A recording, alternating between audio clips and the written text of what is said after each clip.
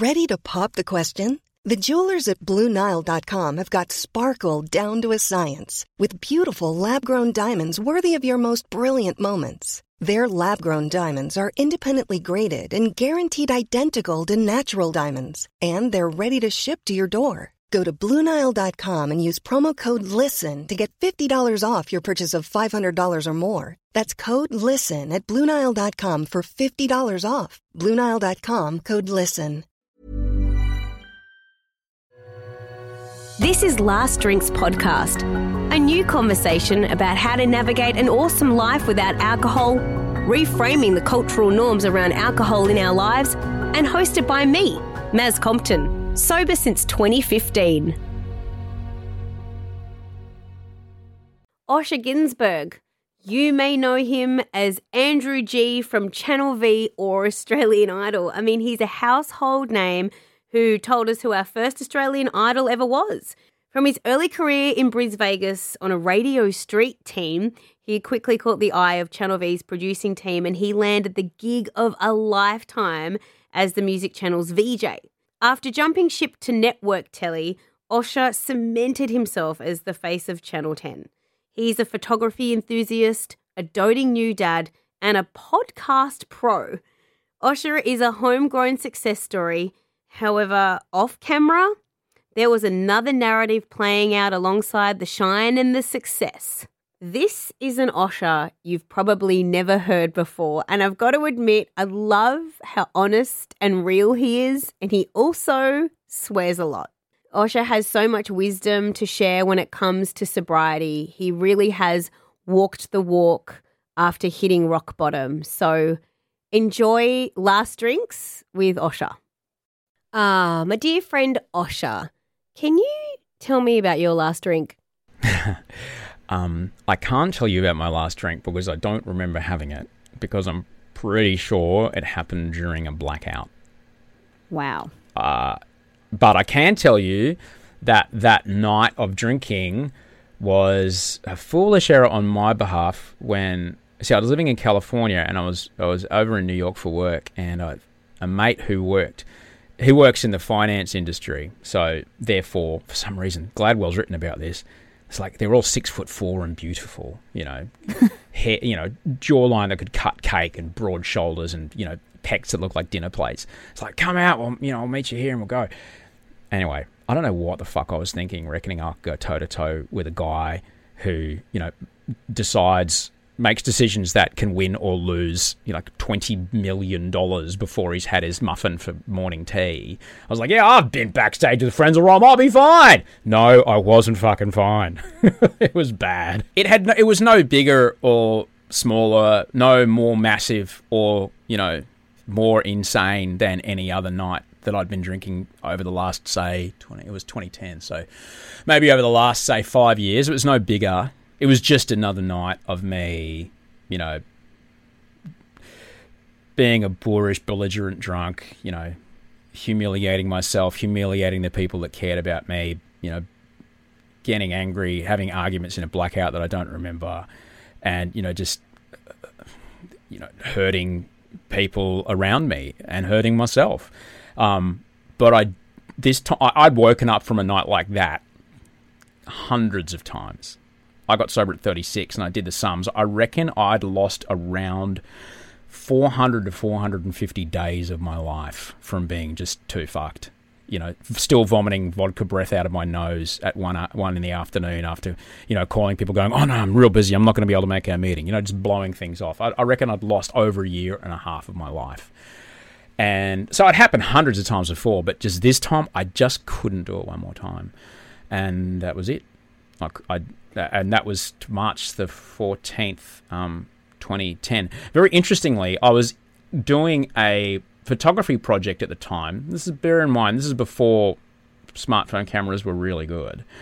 And I was taking a self-portrait every day for a year using a DSLR and off-camera flash and something. So I actually documented the last 6 months of my drinking and the first 6 months of my sobriety. I didn't say it at the time, but these photos are all still online. And if you go and have a look, you'll see I'm in New York and I look like a a party balloon with eyeballs. You're right. I'm just so puffy from all the booze and just shit living, and I was getting sicker and sicker. Basically, I was getting sick all the time and so unfit and so fucked.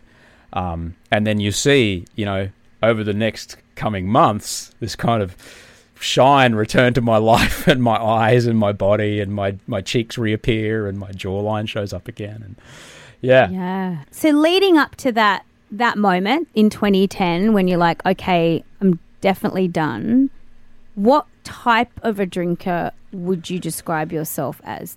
Was it a coping mechanism? Was it, did the fame not go well with your mental health? Because, we've seen you on TV for many, many years, and I know it's not the only thing that you do, but you're a household name because of those jobs that you've had. It was all of that and more. All right. It honestly was. It was, I started drinking in my teens. I was drinking into a blackout from when I was like 14 or 15. But I learned how to drink in a cohort of people, and we weren't any more or less wild than the other people around us at the time. But, this is Brisbane 80s drinking, all right? It's essentially country drinking. I learned how to drink in a cohort of people that was essentially, are we drinking? Great. I'll wear my gumboots because this doesn't stop until the floor's covered in spew and piss. All right, off we go. If someone's vomiting through their nose, doing the double dragon, we used to call it. Yeah, double dragon! Like, that was fucking it, Hilarious. And that's what drinking meant. I didn't know the drinking could be anything else. So that's how it started. Shit, right? Oh, yeah. You started at a 10. But what it was, Maz, is I'd always, I've been a jumpy kid. I've dealt with anxiety, and, I've been open about what's been going on in my brain. And alcohol was this magical thing that made this, this kind of fear and discomfort of being around people and, being in new situations, it just all kind of go away. And I was like, this is it. I can be with people I don't know yet. However, getting to that, at first it was half a sip of beer that got me there. But alcohol's one of these drugs, and it is a drug. Alcohol's one of these drugs that the dosage needs to get bigger and bigger and bigger to achieve the same effect. And alcohol, initially it wasn't my problem. Alcohol was my solution. Alcohol was the thing that I used to get me to a place of feeling normal, feeling accepted, feeling that I could be around people I didn't know, feeling that I could engage with people even that I did know. Unfortunately for me, the dosage that I needed of this drug became so huge that it became unsustainable, and the damage that it was doing to my body, and I could see how much it was going. I have a real problem with alcohol, the drug, in that in our community of Australia. And there's a line that you hear when I moved to Los Angeles in 2005. I lived there for 10 years. You don't realise you've got a drinking problem until you leave Australia. Our cultural relationship with alcohol is completely fucking dysfunctional, and the amount of trauma and pain and violence and death that this drug causes in our community, if it were discovered tomorrow, there's no way we would allow alcohol to be legal. It is a drug. Like, people go on and on about, we've got to have sniffer dogs at festivals because what if these kids overdose? You can walk into a fucking bottle shop and buy enough gin to kill you today, and perfectly legal, and no one gives a shit. And I'm not okay with that. All right? I'm not okay with that. This drug, this incredibly destructive drug to our community. Now, bear in mind, I'm someone who's on the wrong end of this drug. Not everyone reacts the way I do. But I reckon there's enough people in our community that react badly to alcohol that we should have a good fucking look at it. Because you look at it in ER, like pre-COVID, you look at it in an emergency room on a Saturday night. What's the common denominator in there, guys? All right? Yeah. It's not fucking Panadol. It's alcohol. Yeah, it's not knitting needle injuries. No, is it? It's not. Oh, no, we've just got banning avocados because people keep cutting their hands when they're trying to get the seed out. No.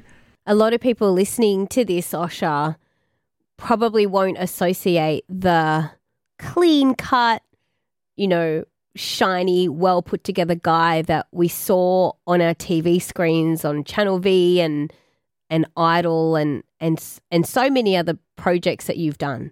That person that we saw it doesn't correlate with the person that you've described. So I guess, what have you learned? So I've since learned why I have the career that I have. I have the career that I have because of the way that my brain works. It oscillates at a particular speed, which is, I'm going to say, a higher rev limit than others in certain situations. For example, live television, live radio, etc. And the way that I'm able to do the things that I do, which make the people who get paid way more money than me go, he's the guy that we're going to hire to do this show. Because there were plenty of other people, all right? And plenty of other people of my age, of my look, that they could have hired, but they hired me because I was able to do this particular thing on live television that I could just do it better than other people, I guess. That's why they gave me the job. My brain did this particular thing and just goes so fucking fast. And live television is incredibly, unbelievably stimulating and incredibly fun. And the wild thing is, when I'm on a live camera looking down a barrel at 2 million people, and later when I was in America at 10 million people, that's absolute serenity because I'm in control. I know what's going to happen next. I get to say what happens next. I'm speaking, everyone else is quiet. It's perfection. It's serenity. It's the look in Kelly Slater's eye when you ask him, hey, mate, how was that cut back at backdoor? He goes, and it lasted 2 seconds, not even half a second. He goes, yeah. He goes, yeah. Well, when you ask a golfer about the time that they hit par, they go, yeah. They remember that one swing, which is an eighth of a second. But it was that. It was this complete moment of serenity. And so that was perfect. But as, 8:35 shows off air, I'm in the green room and I've got a bottle of wine in my hand. I've got a cup, but I'm not necessarily using the cup.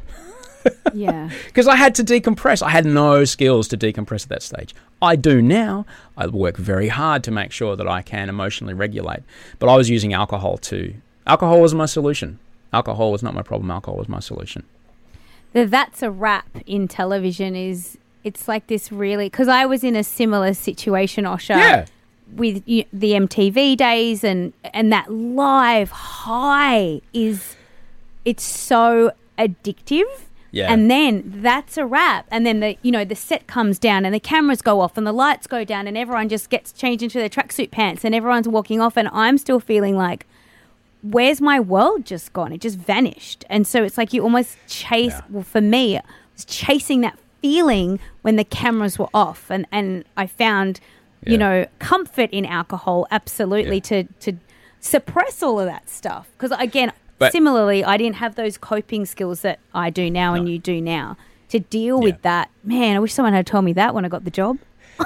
I know exactly. And look, Maz, far younger than I am, but we're talking about a time before the global financial crisis, and people had budgets. It was a good time. People had budgets, right? So I didn't know what it was to not drink. I couldn't imagine what it was to not drink because my personal identity had been coupled with beer for so long. I was terrified to not be with alcohol and be in public. But I guess I wasn't, I was in the public eye. And so a lot of the drinking was the decompression drinking. I never drank before I went on air because I liked the feeling of being so sharp and so fast and in this space of, it was incredible. It's incredibly stimulating. And I didn't want anything to dull that. I didn't like when the same was when I played in bands. I didn't really like drinking before I went on stage because I became sloppy and I didn't do a very good job. But when I was clean and clear on stage, I fucking loved being super precise and playing really tricky things. It felt really good. So a lot of the drinking was decompression drinking. But then again, we got to a point where I think in 2006 I left Channel V and I created a 5-day weekend. And from Tuesday morning until Sunday 2 p.m, I didn't have anywhere to be or anything to do. Wow. So I would often spend 3 days. I was a very visible person. I had very crazy blonde hair. We were on this massive show and people would and run across the street and try to tackle me because, I don't know, they don't know how to say hello. Or people grab my hair when I'm trying to do my groceries, trying to pull it off my head thinking it was a wig. And I was terrified of that. So you know, I'd often leave the house I wouldn't leave the house for days. I'd just drink red wine at home, because if I'm drinking red wine, look, I'm a connoisseur. I'm not classy, a loose alcoholic. I'm exploring the McLaren Vale this week. I'm just saying the differences between the grapes of the Alps that face the hills that face the west and the upper Adelaide valleys. I'm just kind of interested to see how they compare against the lower Barossa. It's got fruity over. Like, fuck off. I was just drinking red wine like an idiot on a white couch. Stupid idea. And silly combination. Combo. Yeah, lots of black T-shirts helped. And it was just between me and the bottle shop guy. No one needed to know. Yeah. No, and the only people that would look at me funny were the people in the lift who, I'm coming down with these giant bags of recycling bottles. Have a party last night, did you, mate? Yes. Yes, I did have a party last night. So what's going through your mind in 2010 when you realise this has to stop? Like, this is not sustainable and it really, really has to stop. Were you fearful at that time of what your life looked like without alcohol? Well, that final night was no bigger or smaller than any other night, right? But it was just... And I knew that I had to stop. I tried to stop. a bunch of times. And anyone who doesn't drink right now will probably tell you they tried to stop a few times by themselves and just couldn't do it. Because it was just too scary to face life without alcohol. It was terrifying. It's like, I don't know how I'll deal with these uncomfortable feelings in my body that I'm drinking away. I don't know what to do, because alcohol was the way that I was managing those uncomfortable feelings. Yeah. But that morning I woke up and it was just getting progressively worse. Every night it was just getting progressively worse. And every day was exactly the same. And the outcomes just got worse and worse. And I could see it was getting worse, quantifiably worse. And so that day I woke up and not drinking was still terrifying, and trying to live life with a new identity of someone who didn't drink was still really, really, really frightening. But it was less frightening than drinking again, because I didn't know what was going to happen. Well, I knew what was going to happen. I was going to die. Soon enough I was going to be dead. So that became the less frightening option, and that was it.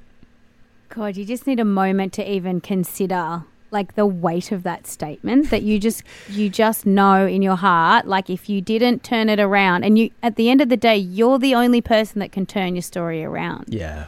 As much as you can blame other people and say, but it's Jimmy's fault. Whenever I'm out with Jimmy, he just buys me shots. And it's like, you feel like other people force you to drink, but at some point it becomes lonely and you're the only person that can fix it. So staring down the barrel then of changing your behaviour, who did you tell? Because you were married at the time in 2010. Let me just backtrack a little second there. You just made up a name. I just want to be clear that you're not referring to James Matheson. Like, oh my God, I was not referring to James Matheson at all. He may have been in the room, but it was never his fault. Okay, no, I was not. That was a total. If anyone was the instigator, it was probably me in those situations. Okay. So yes, but the thing is, like, I had. Like anyone in this situation who's in a relationship, either a familial relationship, or you promise your mum, you promise your brother, you promise your kids, you promise your husband, you promise your wife, I can't ever do that again. Because there's a thing to say to yourself, I'm never doing that again, when you're hugging the toilet at 1:30 on a Saturday, with vodka kebab spew coming out of your nose. I can't do this again. I can't do this again.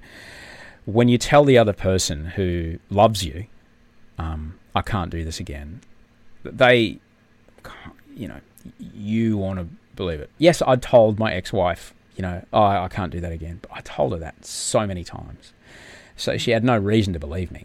But I knew that this was it. I had to do it. The thing is, though, I came to sobriety 6 months after the end of Australian Idol, which was the end of the big, beautiful TV paychecks, and, but sure enough, I still had some, income at the time. I was still doing a radio job and some other things. I picked up an American TV job, which was nice, and, there was some other stuff that came along. But the decisions that I've been making and the ways that I've been living my life, all that ended up with, I did end up losing the lot, we got a divorce, the house went away, the money went away, all that incredible Idol money, those big fucking paychecks, or I don't know where most of it went. vanished into the, thin air of, stupid ideas and stupid investment ideas, and it all went away. Gone. The only thing I have from that time is a really nice Hasselblad camera that I bought drunken on eBay one night. That's it. Everything else I had to rebuild from the age of about 39. You very much hit rock bottom, I guess. And I know that there'll be people listening to this who are sober curious that aren't at a rock bottom. I didn't have to hit a rock bottom in order to decide to go sober. So do you have any advice for someone who isn't at rock bottom but is certainly on their way, heading in that direction? Yeah, it comes from a philosopher by the name of Lao Tzu. Be careful of the direction that you're heading, because you may very well end up there. And that was the words that rung in my ears. Like I'm, if you think, an analogy would be a freeway. It's like, oh, I've passed the last exit. Oh, the only place from here is the bridge that's out. I can slow down, but I'll get there. Eventually, I will fall. And that's going to happen. Trick yourself. I tried to trick myself into it because my identity was so coupled with alcohol, and my identity was so coupled with drinking, and my ability to feel comfortable in a situation was so coupled with drinking. It was too terrifying to consider that I could never drink again, right? So I wrote down in my little book, journaling's been a big part of how I live my life, even before I got sober, and it still is, 20-something years now. I wrote down in my little book, until I can have a healthy relationship with alcohol, I'm not going to drink. There's this massive pile of dishes right here. I can't face doing all of them. I'll tell you what, I'm not even going to fill the sink. I'm just going to put a bit of soap on the gushy sponge. I'm going to pick up this one plate and I'm going to wash one plate. Then I'm going to rinse it and put it on the rack. Then I'm standing there with a sponge and there's another plate. And you end up just reaching for the other plate. And you end up doing the whole lot. But you trick yourself by going, I'm just washing one. Similarly, I just had to trick myself into going, until I can have a healthy relationship with this, I'm just going to stay off it for a while. But it was about 6 weeks later I realised, all right, I'm never going to do it again. But it hasn't been a decision to, at the time, and it still is, all I try to do is I have someone that guides me along this path, right? And he said to me, mate, if you can all you got to do is get your head to the pillow tonight without drinking or using, doing harm to yourself or another person, and if you fucked up, do your very best to make it better and try to be of help. Try to be of service to somebody else. If you can do those things, you've done it perfectly, tip-top. You wake up tomorrow and you do it again. And that's it. And it's been that every day. Sometimes it's that every hour when it's really bad, and it has been really challenging in my life, particularly with, I got very, very sick mentally, very unwell. I ended up on antipsychotics and all kinds of things. I was very, very ill. It was 5 minutes at a time, but I can do 5 minutes. Okay, so it's not you'll go to bed never drinking again. You go to your deathbed never drinking again. That's too much to bear. It's like, no, just go to bed tonight. Get to tonight without drinking or using or causing harm to another person. And if you make a mistake, try and make it better and be helpful. If you can do that, it's perfect. You've done it great. Great job. Yeah, that's really interesting. And I certainly, when I gave up drinking, I did not on day one go, I'm never, ever drinking again. My kind of self-experiment was, I just want to spend a month of my life not drinking and see how that person is and if I like her. How do you build a house? A brick at a time. You literally build a house a brick at a time.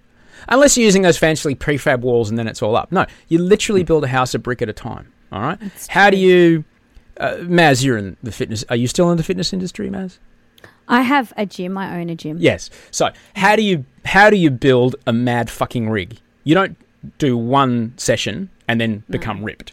You literally do it a rep at a time. You build those big muscles a rep, one rep at a time, one set at a time, one session at a time. But you literally break it down and go, okay, I'm going up, I'm going to hold it, peak at the top, 3 second negative. Okay, good.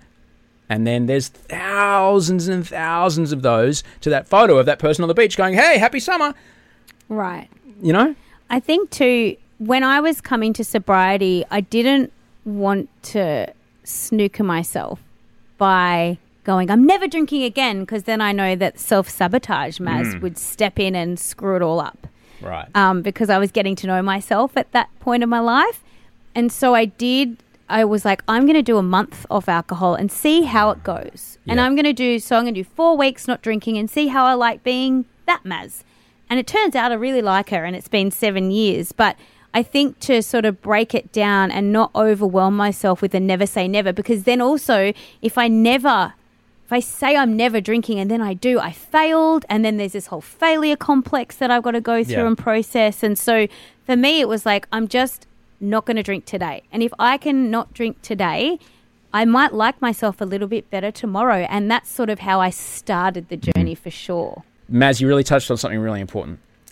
If people come to not drinking through the pressure of another, like if they get, saying you've got to stop drinking or I'm out, or like if people get sent to rehab without them actually wanting to be there, in my experience, from what I have seen, it never works. It never sticks. Yeah. You have to be face down in the blood and the spew, in the gutter, and look around for the thing that you tripped over, wanting to blame something, someone, anything, people, person, place, institution, law, the government, whoever.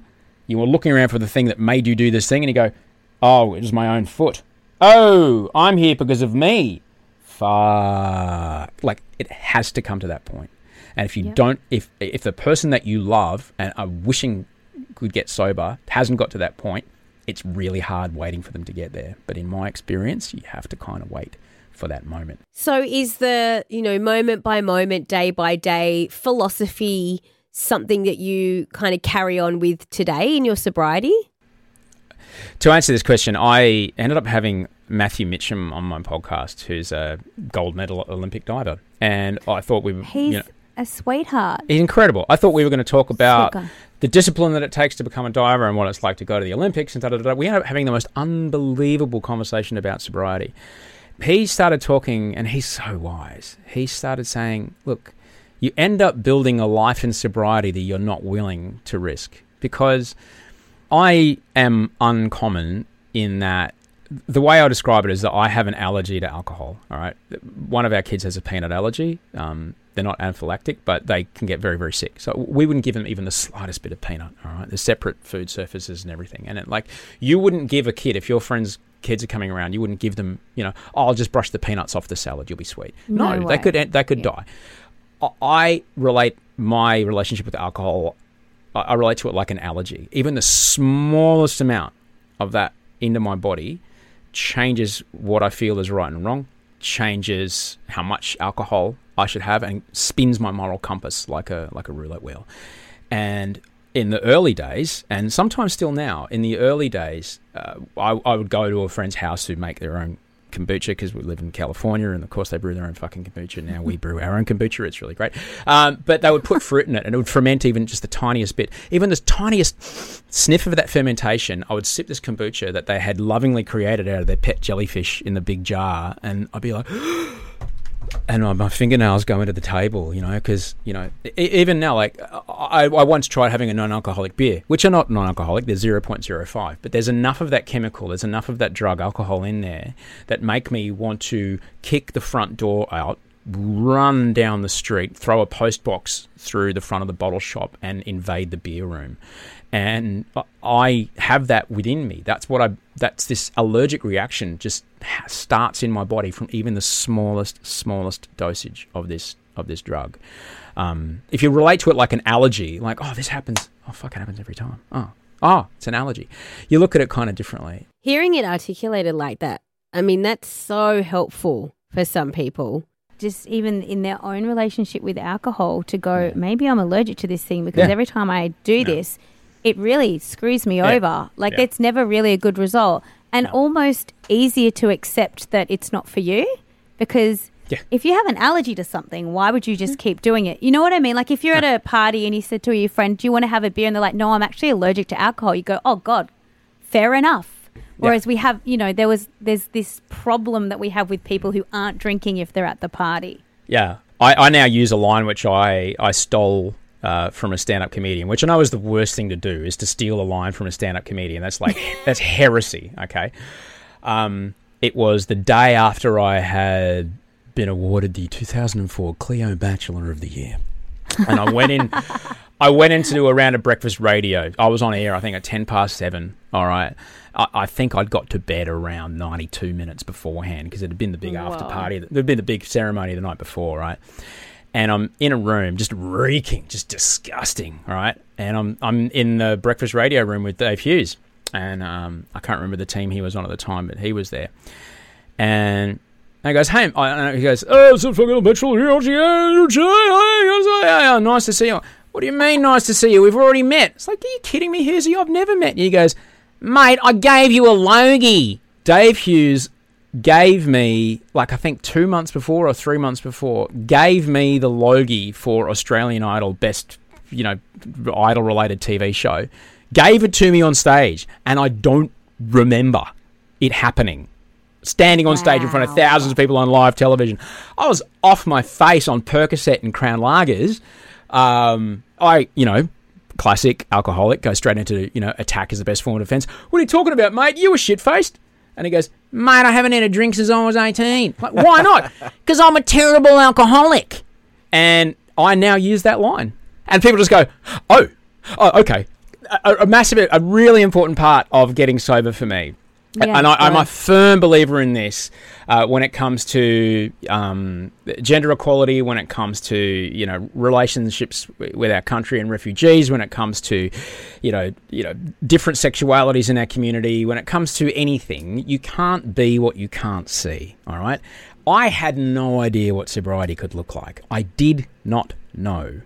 To me, sobriety was sad people drinking bad coffee out of polystyrene cups with their heads bowed, sitting in a circle on folding chairs under a church, right? I have done that, and I really enjoy those times. But I didn't know that sobriety could be incredible, all right?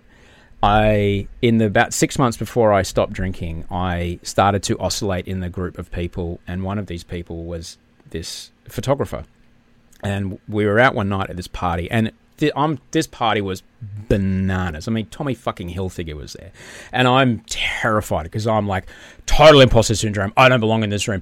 I'd been invited. And my name was on a piece of cardboard. Like, I belonged there, right? But I'm in this room, like, I don't belong here. You don't know how much of a shithead I am. I shouldn't be here. And I'm just hammering myself trying to be okay with all these people. I know you. And I see this guy. He looked like Tom of Finland, right? There's gay people in my life. There's gay people in your life. And Tom of Finland is a character from the kind of 70s, 80s. It's an illustration. It's a cartoon caricature of the perfect leather man, like huge jaw, massive forearms, fists like house bricks, chest like dinner plates, big mustache, just beautiful. And I'm like, fuck, you're real. You're a real person, and you're beautiful, and you've got sailor tattoos. He had an anchor on his arm, and he was hilarious and making people laugh, and he was drinking water. I'm like, what is this? And he was sober, and this guy's super talented. Like, he's getting the cover of this magazine and the cover of that magazine, and Hearst magazines is all over him, and they're flying him here and there on planes to shoot this stuff. Like, fuck, you can have a career, you can be incredibly charming and lovely and beautiful. God, I want that. So after this time in New York, which was a Saturday, I called him up on the Monday and said, hey, man, you don't drink? He goes, no. I said, you have help, don't you? He says, yeah. I said, you go and hang out with that fellowship of people that help you stay sober. He says, yeah. Can you take me along? Sure. And so we went. I heard my story come out of the mouth of a 24-year-old boy from Kansas. I grew up in Brisbane. And you're telling me that you feel exactly the same way when you're in a room full of people you don't know, or you're in a job that you think is a bit above your station, or you're whatever, and you use booze to get past that. Oh man, I thought I was special. Fuck.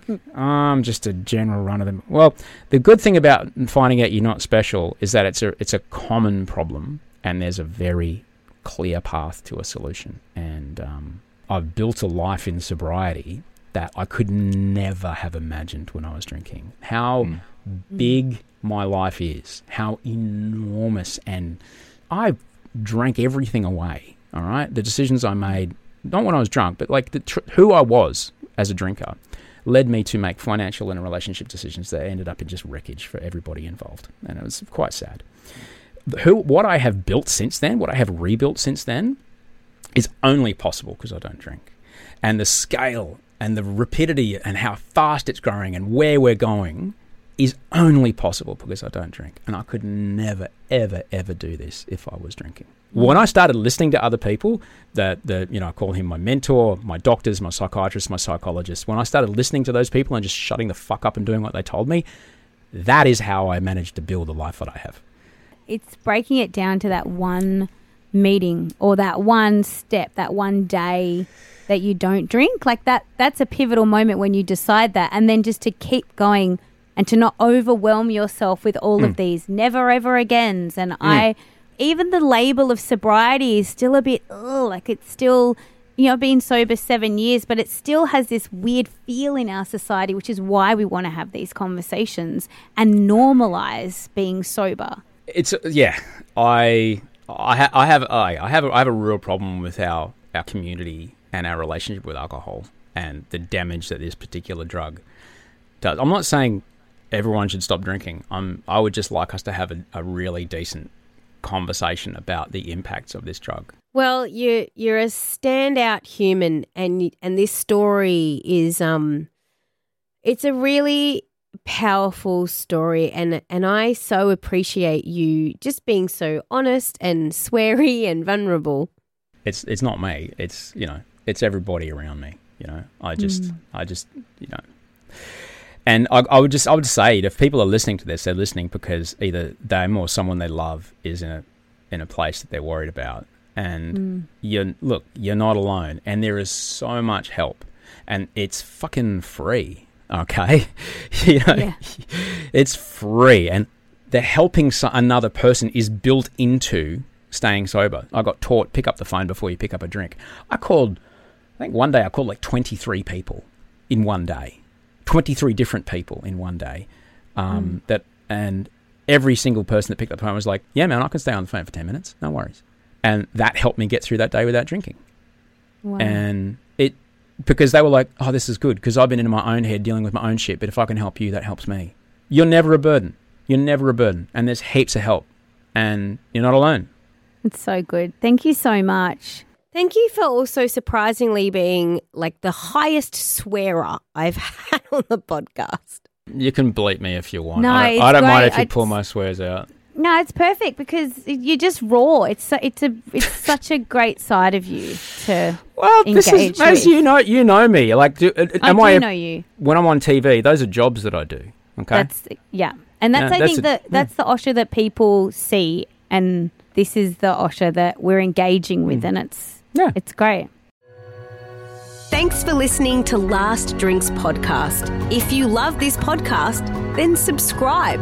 For more inspiration and to reach out, you can follow us on Instagram at Last Drinks Pod.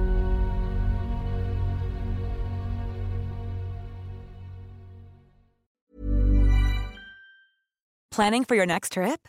Elevate your travel style with Quince. Quince has all the jet-setting essentials you'll want for your next getaway, like European linen, premium luggage options, buttery soft Italian leather bags, and so much more. And is all priced at 50 to 80% less than similar brands. Plus, Quince only works with factories that use safe and ethical manufacturing practices. Pack your bags with high-quality essentials you'll be wearing for vacations to come with Quince. Go to quince.com/pack for free shipping and 365-day returns.